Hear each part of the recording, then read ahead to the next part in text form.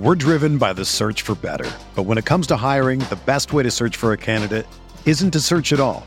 Don't search, match with Indeed. Indeed is your matching and hiring platform with over 350 million global monthly visitors, according to Indeed data, and a matching engine that helps you find quality candidates fast. Ditch the busy work. Use Indeed for scheduling, screening, and messaging so you can connect with candidates faster.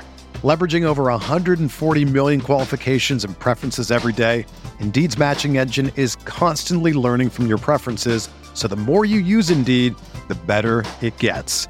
Join more than 3.5 million businesses worldwide that use Indeed to hire great talent fast. And listeners of this show will get a $75 sponsored job credit to get your jobs more visibility at Indeed.com/Blue Wire.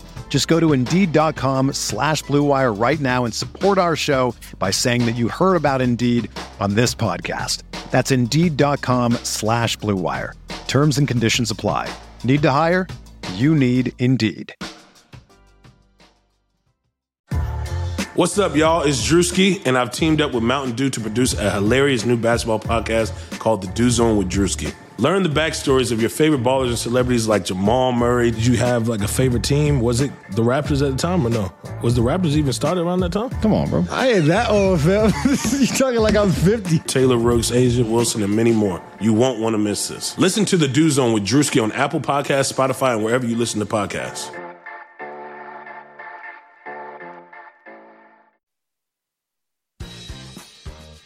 What up, everybody? Mike Facci here, and if you haven't already checked it out, go to PacersTalk.net for the latest coverage on all Pacer news.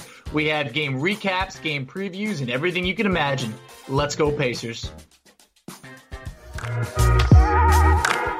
Oladipo wants it again. Approaching 2 minutes to play. With the left hand and authority. McKee gets it in the middle for the win.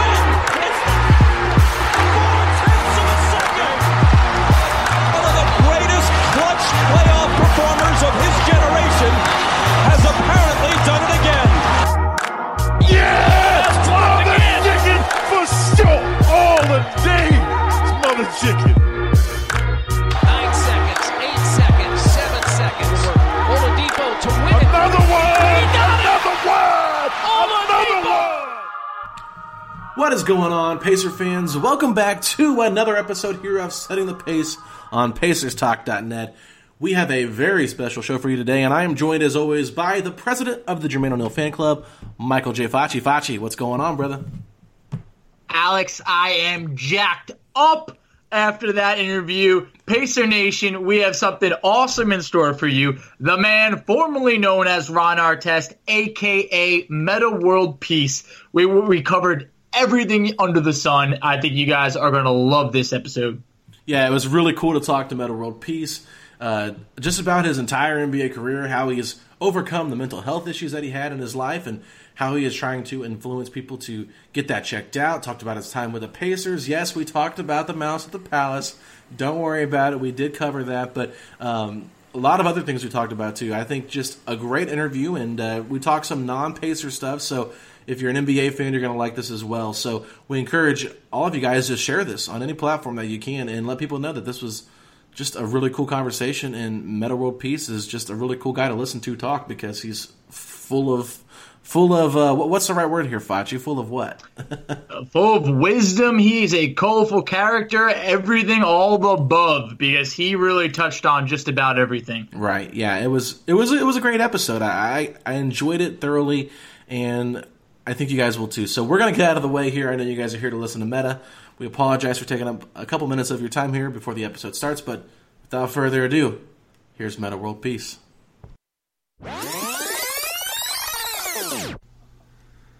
Setting the Pace fans, welcome back to another episode here. We are joined today by a very special guest. He needs no introduction. It is the one and only Metta World Peace. Metta, what's going on, man?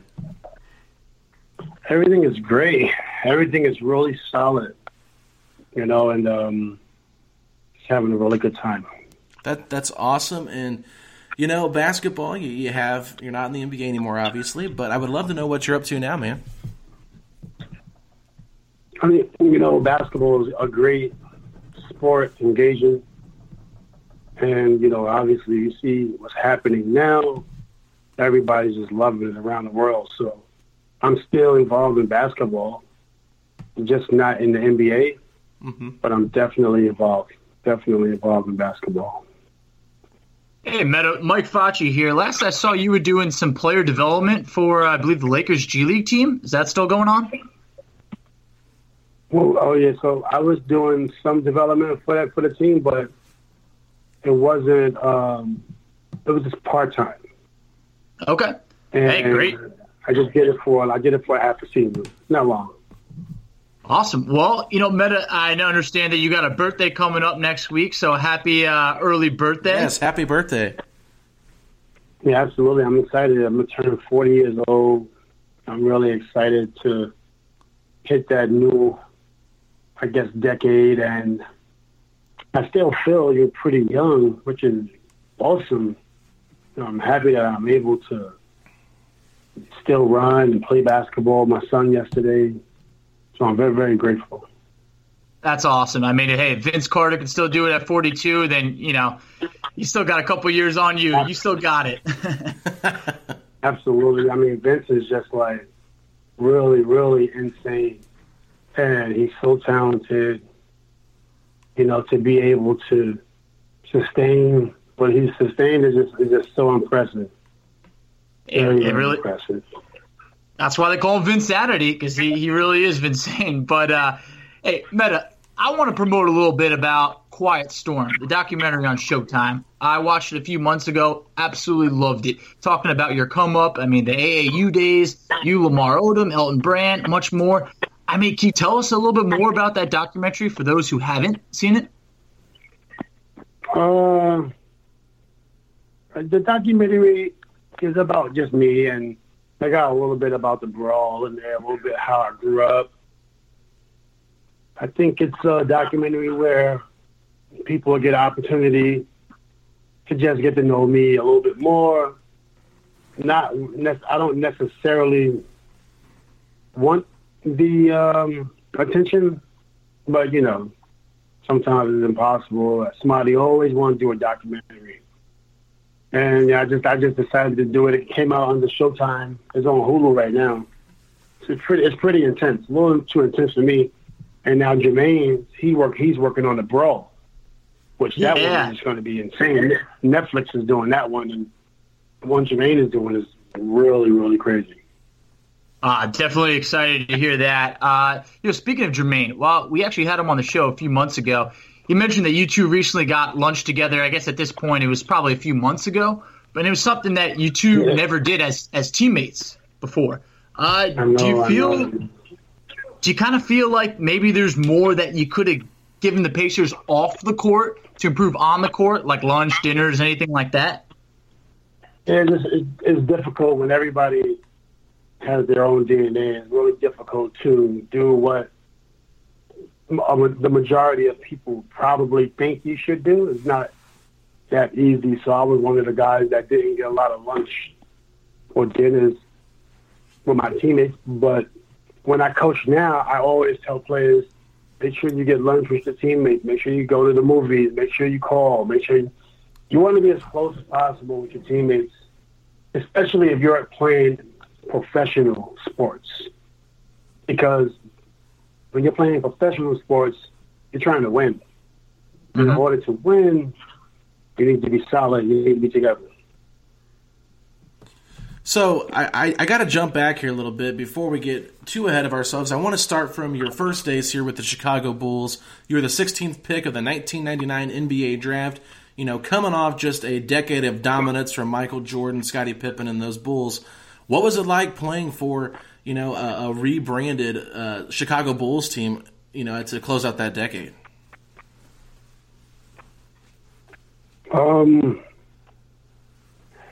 Wow, that team's solid.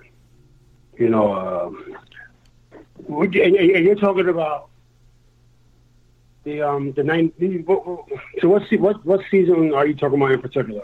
I'm talking about when you were drafted in '99, and you played with Brad Miller, Ron Mercer, before you got traded to the Pacers. How was it those years there in Chicago? I mean, the first year was tough, man. I couldn't really play, wasn't skilled, still trying to figure it out. I was skilled for a 19-year-old, but I wasn't skilled for the NBA.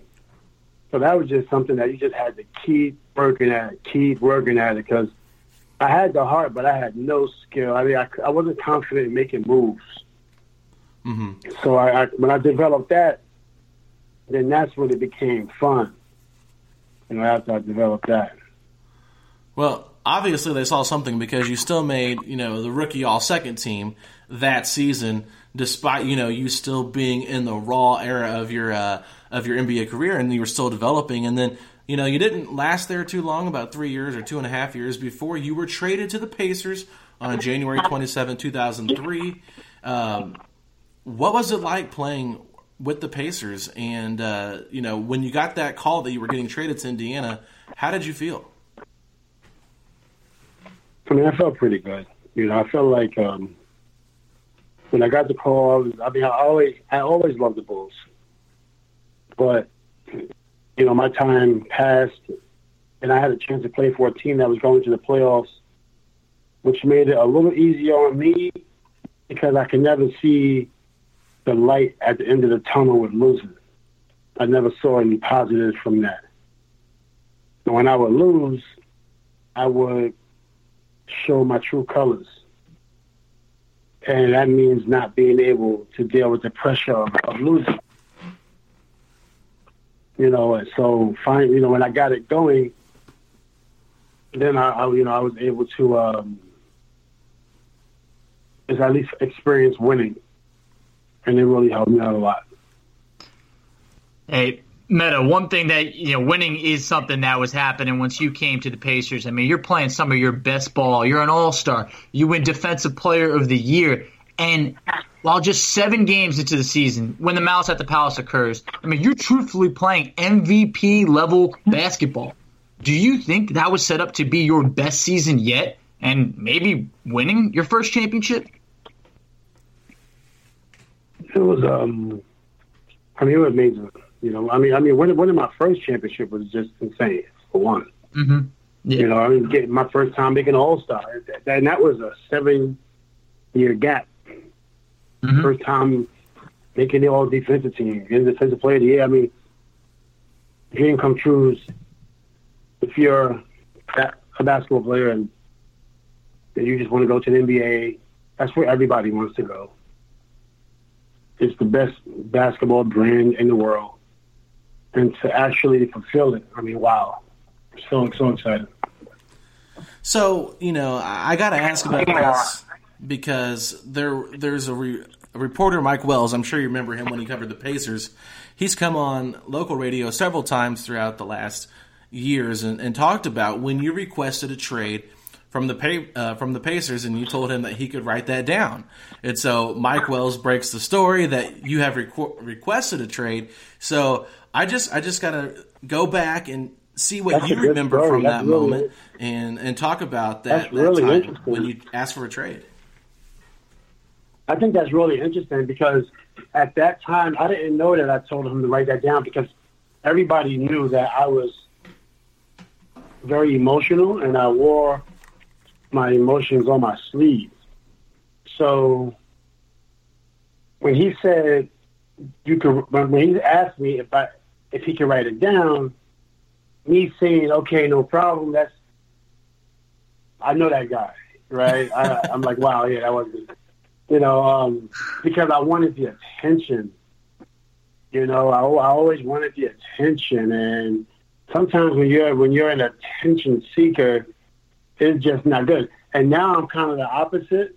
Although I still get opportunities to do television because I played in the NBA and I built a brand or whatever the case may be, but I always try to stay as far away as possible. Mm-hmm. Even now I have 30,000 followers on my Instagram, and every time I get to 50,000, I delete my account so all my followers go away. Oh, wow. And I I got 30,000 now. And, it goes up quick, but then I make sure I get rid of it quick. And it's just like, I'm kind of the total opposite. Because I think I've been in the media enough. Right. For me, I'm kind of tapped out. Mm-hmm. You know, I don't have anything else to say. I don't really have much to say. I don't have anything else to. I have no more dances. I ran out of everything. Well, do you regret that trade request? Oh, no question about it. No, it was a thing where, wow. I mean, when you're a selfish person, that's what happens. You do stuff, and you think it's always going to be greener on the other side, and that's just not the case. Now, on the flip side, you do what you believe in, so I kind of respect myself for standing up for myself. You know, I'm really impressed that although I acted out sometimes like a child, at times I was trying to just get what I want, but I went about it the wrong way. I did it my way, which was an immature way, you know, but, you know, I wish I would have went about it differently. Indiana was great. I mean, it would have been great to win a title there. That's why when they win a title, I just can't wait.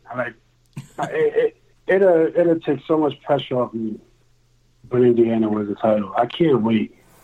I'm really hoping they win the title while I'm alive. Name us too, Metta. But I gotta say, your ball, the way that you played in Sacramento, you were playing some of the best ball of your life. So it really hurt to see you go because I felt like the Pacers were destined to win it all with you. But when you talk about acting out, you were someone who was very open about potential mental health struggles during your time in the NBA and even put out a song literally titled Tennessee at Halftime. So how far has the NBA come to addressing mental health?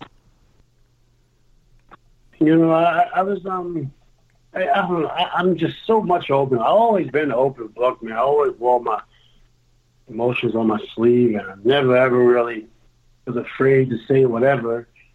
And, you know, I tell people what I do. It's not the best thing. You don't want to be a professional player and telling people things that you do because it can come back and hurt you in so many different ways. Me, I don't really care at the time. I didn't really care. I tell people exactly what I did the night before.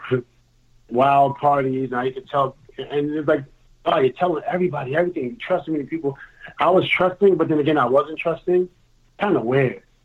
You know, I contradicted myself often. You know, it's a lot of contradiction because, so that, you know, when you contradict yourself, it's kind of like, okay, you still don't know who you are. You're still trying to get some type of attention, you know. So, you know, but then my game wasn't very contradicted. I played hard. I worked hard. I got better. It was really simple. Sacramento, I played pretty decent. And, I mean, Indiana, I was at my best. Mm-hmm. I mean, I wish I could have just kept it going, man. I was so dysfunctional. And then even when I was leaving Indiana, I was a wreck. There's too much going on in my head. You know, I guess it's because I'm a Scorpio, but no, it's not a good excuse. Yeah, well, I know that a lot of fans probably will want to hear about, you know, the Mouse at the Palace that are listening to this, and of course that is what is most memorable when it comes to the Pacers and Ron Artest and Metta World Peace. So I have to get your thoughts on this because we actually did an episode about 15 episodes ago called The Mount Rushmore of Pacer Killers, and we put Ben Wallace on this list, and we felt like he played a bigger part in the whole entire brawl happening and felt like he was not given the proper punishment with just a slap on the wrist, 6-game suspension where you guys were just completely, you know, taken out of the league pretty much for that season. So not to rehash the whole entire brawl situation, but I got to ask, do you think Ben Wallace was, you know, properly given the right punishment, or should he have gotten more than just a slap on the wrist of 6 games? You know, Ben is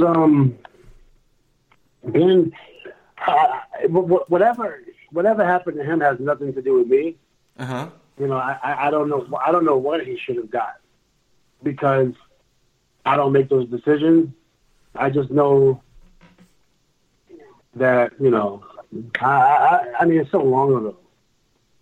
Ben is a good guy, you know. You know, I can't really speak on Ben, but, you know, the season, I mean, well, I missed playing in Conseco. It was fun, man. So many things go in my mind when I think about Indiana. I had such a good time. So such a good time. Hey, Metta, is it true that you had your agent call the Pacers to potentially come back to Indiana, see if a possible reunion a few years back? Yeah, I was trying to get back. I was trying to get back right before I went to the Lakers, but it was I just felt like I needed to get there and win a title, but it was too much because you still, you know, how are you going to trust Ron Artest, right, at that time, right? And then look at all the damage we've done, you know? No, it's too late. But, you know, when I was right before I went to the Lakers, I was trying to go to Indiana or Detroit. Those were my first option. Indiana was my first option. Couldn't get there. I tried Detroit, couldn't get there. You know. Well, what happened? Why did you get into Detroit? Was it like an exile? They just you know, they didn't want me. You know, so I understand. Because I just felt like I wanted to attack. I felt like that season I was on a mission mentally, a mental calmness mission, warrior mentality, true warrior, meditation.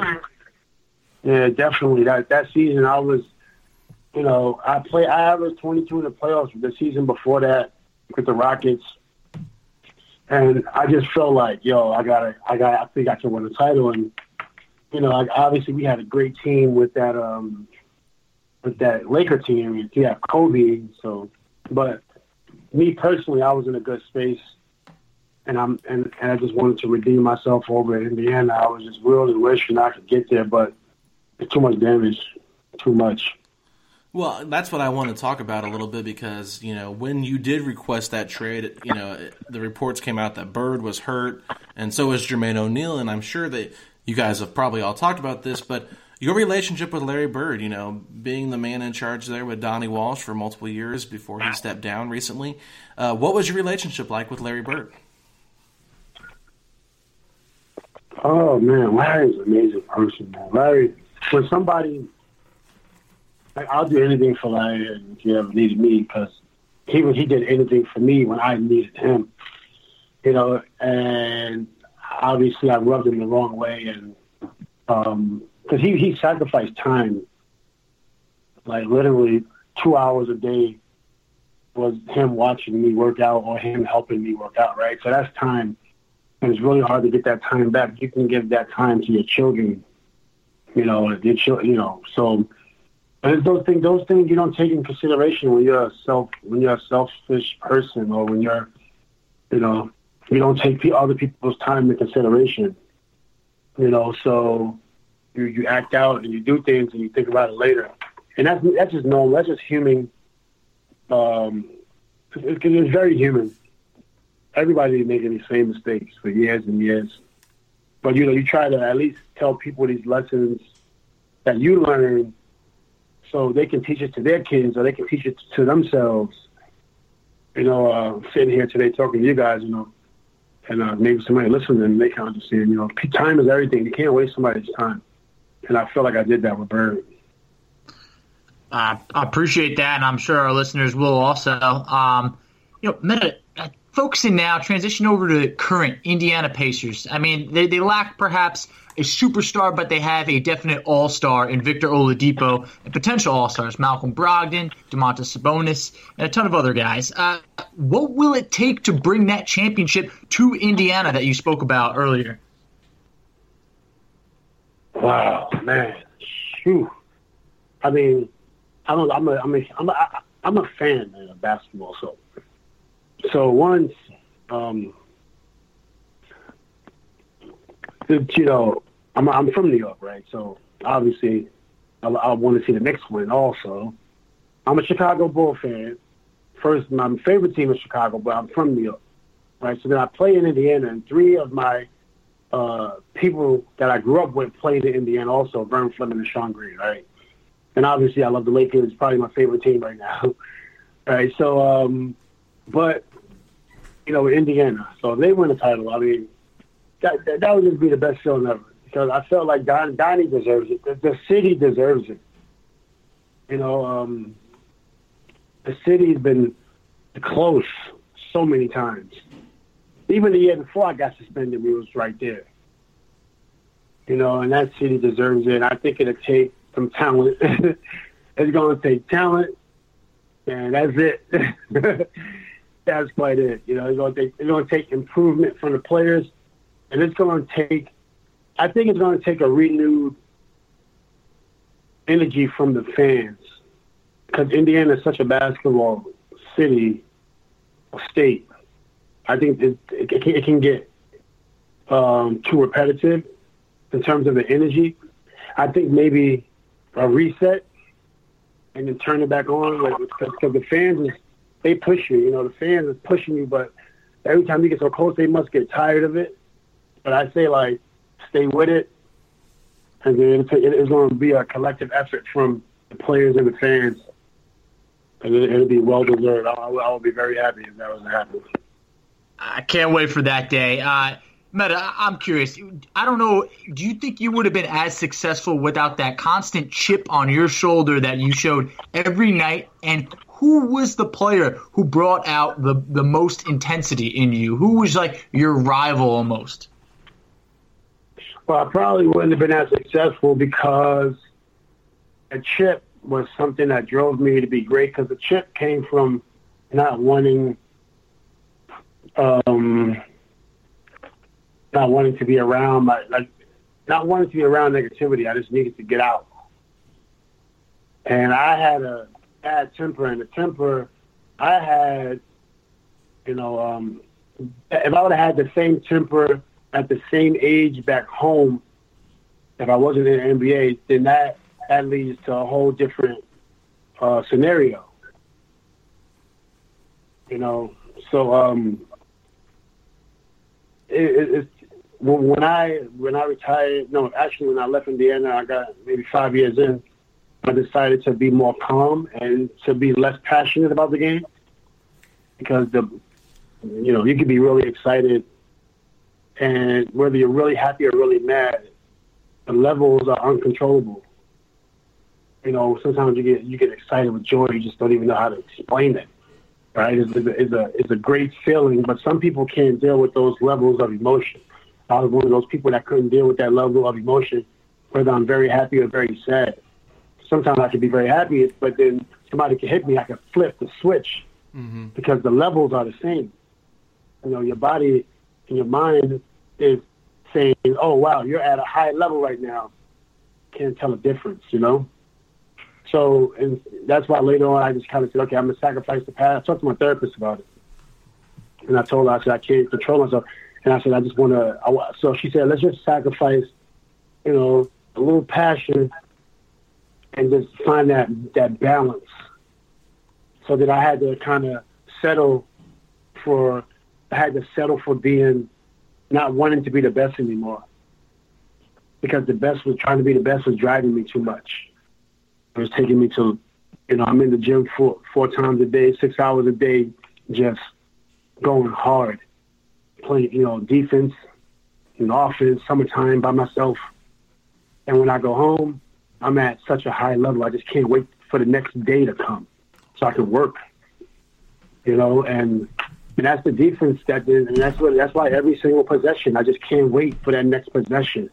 I'm just you know, salivating for the next defensive possession, every single one of them, you know, and that, I don't think that's it sounds fun if you look at my defense, but for me, you know, it was very unstable, very unstable. Yeah, that's kind of an interesting story, and I'm glad you shared that with us, because, you know, you think that that's what exactly you'd expect and want from a player, but sometimes too much, you know, is a problem. So just to wrap up this conversation here before we do our segment we'd like to do with all of our guests is the hot seat questions, where it's just rapid fire.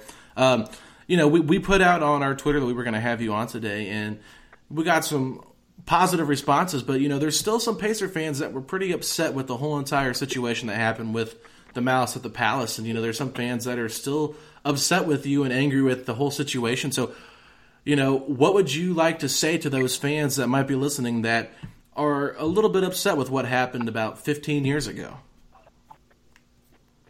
They should be.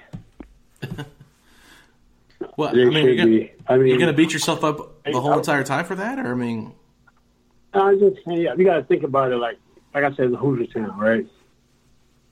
And in Hoosier Town, they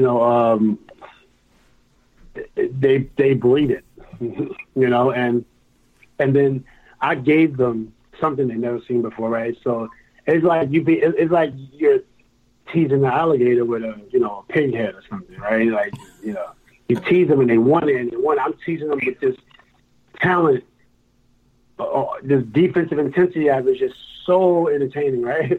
I mean, I watched myself sometimes deep. I'm like, wow, that was pretty cool, and then it's like, okay, we giving it to you, Ron Artest. We giving it to you, the city.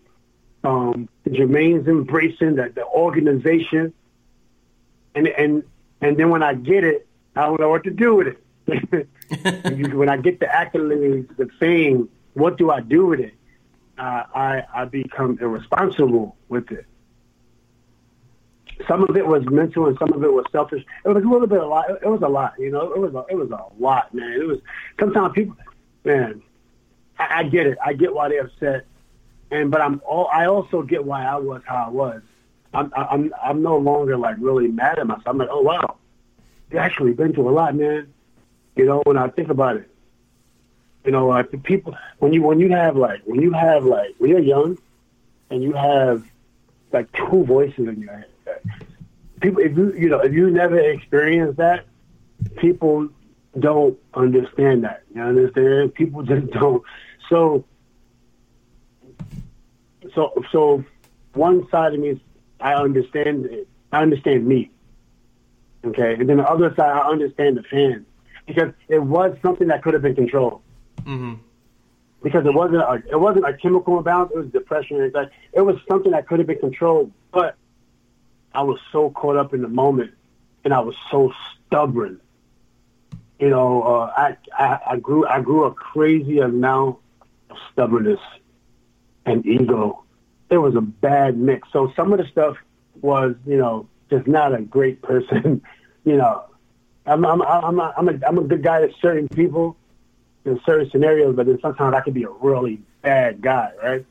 And sometimes I thought, sometimes I was definitely like not a good guy, very, very mean, and not respectful of people's time. And you get these fans, they paying $25 for the ticket, they trying to see how they're going to pay feed their family, or they can't really afford the $25, but they love the Pacers. I mean, I would be upset too. Yeah. Well, I mean, I understand both sides of it, but I think, most Pacer fans have moved past it. They're excited about the future of this team. And, hopefully, like you mentioned, one day they will get that championship. Toronto came out of nowhere, won a championship last year. So, who knows how much longer it'll be for the Pacers, but I think we can all say we're excited for that potential day. So, Metta, if you are okay with it, we're going to put you on the hot seat now, and we're going to ask you just 10 questions. And usually the format is just rapid-fire answers, so the first thing that comes to mind, but take your time with it as well. Don't feel rushed to answer something just because. But these are 10 questions. They're very lighthearted, so are you ready? Yeah, I'm ready. Yeah, absolutely. All right. Question number 1, who is the GOAT? Wow. Oh, boy, you're killing me with that one. I hate that question. That's the worst. You know what? Will Chamberlain. How about that? Okay. Interesting. That keeps me safe. That's a safe one. That is safe. Okay, question number... I ain't saying Kobe or LeBron. I ain't talking about No MJ? MJ too. I'm not involved in that conversation. I can't talk about it. It's too difficult. All right, well, we'll move on. Question number 2. Who was the hardest player to guard when you were in the NBA? Kobe. Kobe, definitely. He's so good. He's so good. All right, question number 3. Who is the favorite coach that you played for? Oh boy, Rick Carlisle was. I hate saying that because it just really mean. It's like, who's your favorite son? You know, no, I don't have a favorite, but Rick Carlisle. Oof. I mean, wow. I still think every time I think about his coaching, I'm always like, I'm always like, wow, he was so good. Mm-hmm. Still going strong. Still going strong. So good. So good. All right, question number 4. Who is the best teammate you've had? Oh, boy. That's a tough one. It's no best, right? Who would say your favorites? I guess we'll have to say the best. I mean, I would say Yao Ming. Yao Ming was really amazing. I mean, okay. Yao Ming was just. You know why I like Yao Ming? Because tell us. I wish I could have been like Yao Ming. Yao Ming was. He was so humble. Guy was a superstar. Literally did every single running drill. Did everything like the last place player on the team. Coaches is telling him to get out of practice. He's like, no, I'm going to keep practicing. Coaches will say, okay, Yao, you don't have to do the running drills. Al's on the line, every single running drill. The guy is, like, impressive. I love the guy. Okay. So as a rap artist yourself, this offseason we had a little rap battle between Damian Lillard and Shaquille O'Neal. I don't know if you heard those raps or not, but if you did, who do you think won that rap battle? I don't know. I think I always thought Shaq was the greatest basketball rapper ever, you know? Yeah. But that has nothing to do with their beef. I think the best rapper today to me is Lou Williams. Okay. Oh, interesting. Haven't heard that. I think Lou Williams is. Well, I mean, because Damon is very consistent, right? Lou's a hell of a rapper, you know, but Lou's not as consistent as Damon. Okay. And they both been writing. Damon's a really good lyricist, man. Even he's gotten better, actually. You know, but I feel at a concert, I want to see Lou Williams. Okay, Lou Williams. You know what I'm saying? Yeah, Lou Williams got that energy. Oof. He got that energy. He definitely plays like it. Keeping with the rap theme here, Kanye West's new album, Jesus is King. Are you a fan of it? I haven't heard it, honestly. Okay. Yeah. It's been really talked about recently, so I wasn't sure if you had heard it yet or not. But we'll move on. I haven't heard it. I heard the title, but I don't listen to Kanye. Okay. Hey, Metta, I gotta say, I still bump True Warrior to this day. It's over a decade old. That's my favorite song from you, by far. Hey, man, you know what? Like, Indiana was so supportive of my music, and at that time I wasn't a really good music business person, but I felt the love. The support was so there with Indiana. And I just wasn't a really good song maker at that time, and I was just trying my best, giving 100%. I didn't know what I was doing, but I definitely wanted to release stuff, and it was stuff I wanted to say, but the stuff I wanted to say was not nice. And so I was always caught in between my songs from trying to make a nice song, but I wasn't really making the songs I wanted to make. I wasn't able, because I didn't want to offend too many people, and so the music I made back then was not a reflection of me. You know, it was a reflection of cautiousness. It was a reflection of cautiousness, but you know, some of the music I wanted to make, you know, I needed a little help making them. But you know, it was fun. I had a good time while I was doing it. It was fun. Absolutely, and I'm still a big fan of Moment of Silence for the Champions. That song gets me hyped every time. But moving on, who is your favorite player to watch in today's NBA?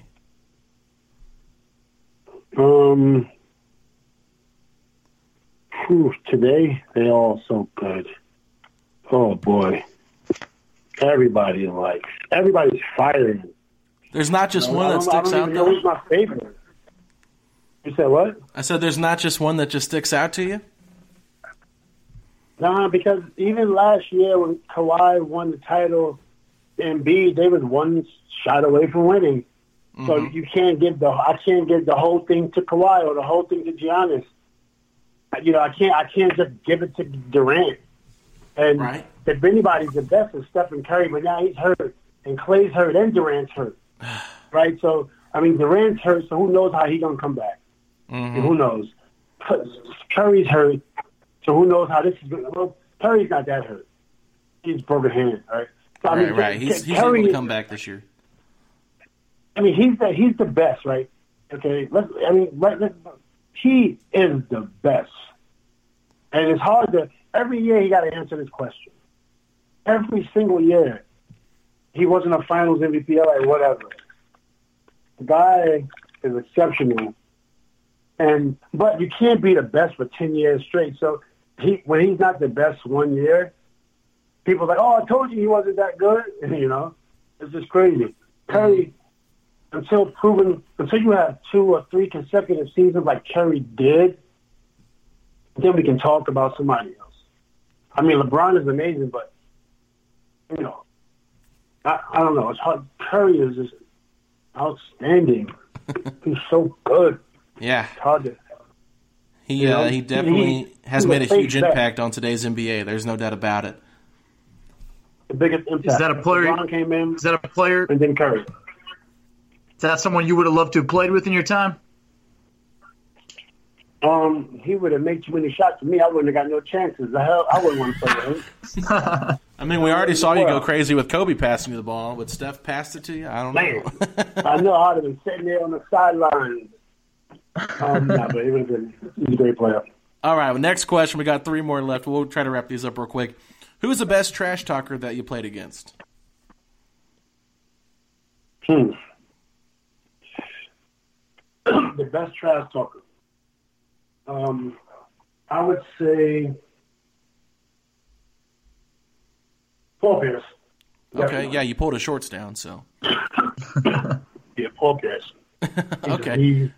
He come onto the floor there where he's talking right from the start. Yeah, he talks trash on his little gig there with ESPN as well. He loves to call out players. I enjoy that he is the definition of his nickname, The Truth. So the next question, do you believe that Carmelo Anthony should be on a team in the NBA right now? You know, it's hard to say. I don't know. Is he good enough? Of course, right? Yeah, definitely. Right. It's not 300 players better than Melo. It's not 300 players better than Melo. Right, that's a fact. But is it his time right now? You know, they saying no. You know, they saying no. I would say yes, he should be, but you know, it's just not the case. So you know what you gonna do? Yeah, it's kind of sad just to see a player that was so good for so long just kind of fall off like this towards the end of his career and not be given another chance. You know, I think a lot of fans would like to see Melo back in the league, but you know, same thing with Dwight Howard. I mean, it took him a couple years to try to figure out himself, and now he's playing great with the Lakers, and it's really cool to see. So, the last question here for you, Metta: what is the best NBA jersey of all time? The best jersey? Yeah, the best jersey. Probably World Peace jersey is probably the best. Pretty fresh. You said what? It's pretty fresh. The World Peace jersey is pretty cool. I think, you know, I mean, I'm sure it'd be topped. Obviously, Jordan, you know, Kobe in the back, but the World Peace jersey, I think that's pretty cool. That is a pretty sick jersey. My favorite jersey, my own favorite jersey is the '91 Indiana jersey, though. Love it, absolutely love that jersey. Yeah, that's my personal favorite. That's probably my personal favorite jersey. That jersey was were those the pinstripes? That was a hell of a player right there. You like that over? You like that over the 23? I like the 91 over 23, man. That year I came out cooking. Man, I wish the brawl never happened. Oh my God, so do I. Good God. Oh. There is thousands and thousands of people who agree. Oh boy, I wish the brawl never happened. I mean, we talk about the brawl, like, but we never talk about if it never happened. Like that season, I don't know. I was turning into such a great player. Oh my goodness! I just needed another month of therapy, and then I wish that cup would have been thrown like a month or two later, not like right in the beginning of the season when I'm like, still working on my therapy, man. Darn it. You were MVP status that year, averaging almost 25 that year. I mean, you're the best defender in the league. You're averaging basically 25. I mean, that was it. Hey, you want to know something though? That's why I'm grateful. That's why I'm like happy, man. Because like, basketball is like my life. It still is. I'm still doing basketball business, and basketball is my life. And to say that I realistically had the opportunity to get the MVP, that would have completed everything. That's why I got rid of all my awards, because I don't have the MVP. But I would have been in the discussions that year. Mm-hmm. And I'm grateful. I'm grateful that I had that opportunity. I got every single award, except that one. So I'm good. I'm very happy. I'm very lucky to have played in the NBA. Well, absolutely. My last question about the brawl, because I don't want to hash on it too much. I'm sure you get asked about it all the time. So, why in the world did Rick Carlisle have you guys out there with such little time left in the fourth quarter, a huge lead, and then I guess it's a two-part question. And did you really feel like your foul on Ben Wallace was that hard? You know why Rick Carlisle left me out there? I don't. Tell me. Because I play hard all the time. And he wanted to set a statement. And he knew I'm not going to stop. Rick Carlisle left me out there because he wanted to make a statement. He could have took me out, which would have probably, it would have rewrote history. But he knew I'm not giving up. He knew Steve Jackson was not giving up. And we could have said, wow, if Steve Jackson would have guarded Ben Wallace, I wouldn't have fouled him. But Steve, it's nothing Rick Carlisle could have done. Yeah. He was coaching a game. He's coaching a game. But yeah, it was good. Good times. All right. Well, Fachi, you have anything else? Just one quick question, just selfishly. Metta, what was the Dominican Dream Felipe Lopez like? Because I know you guys played together at St. John's. I loved his game. Felipe was amazing. He was one of the best players to ever come out of New York City. Mm-hmm. Really good guy, and still a legend. When people see him to this day, he's legendary. Love Felipe. Love it. Hey, Metta, appreciate you coming on the show. Means a lot. Absolutely loved watching you play during your time. So, hey, best of luck to you, and happy early 40th. Hey, man, thanks a lot. I really appreciate you.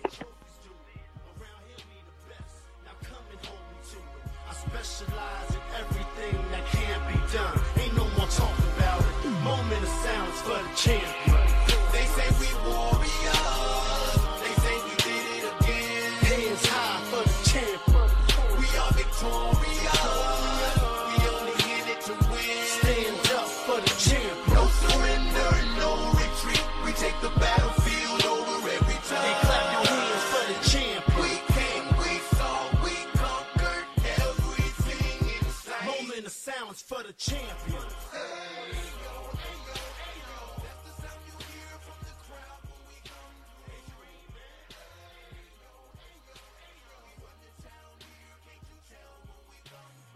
Sugar Ray Leonard, Roberto Duran, Marvelous Marvin Hagler, and Thomas Hearns.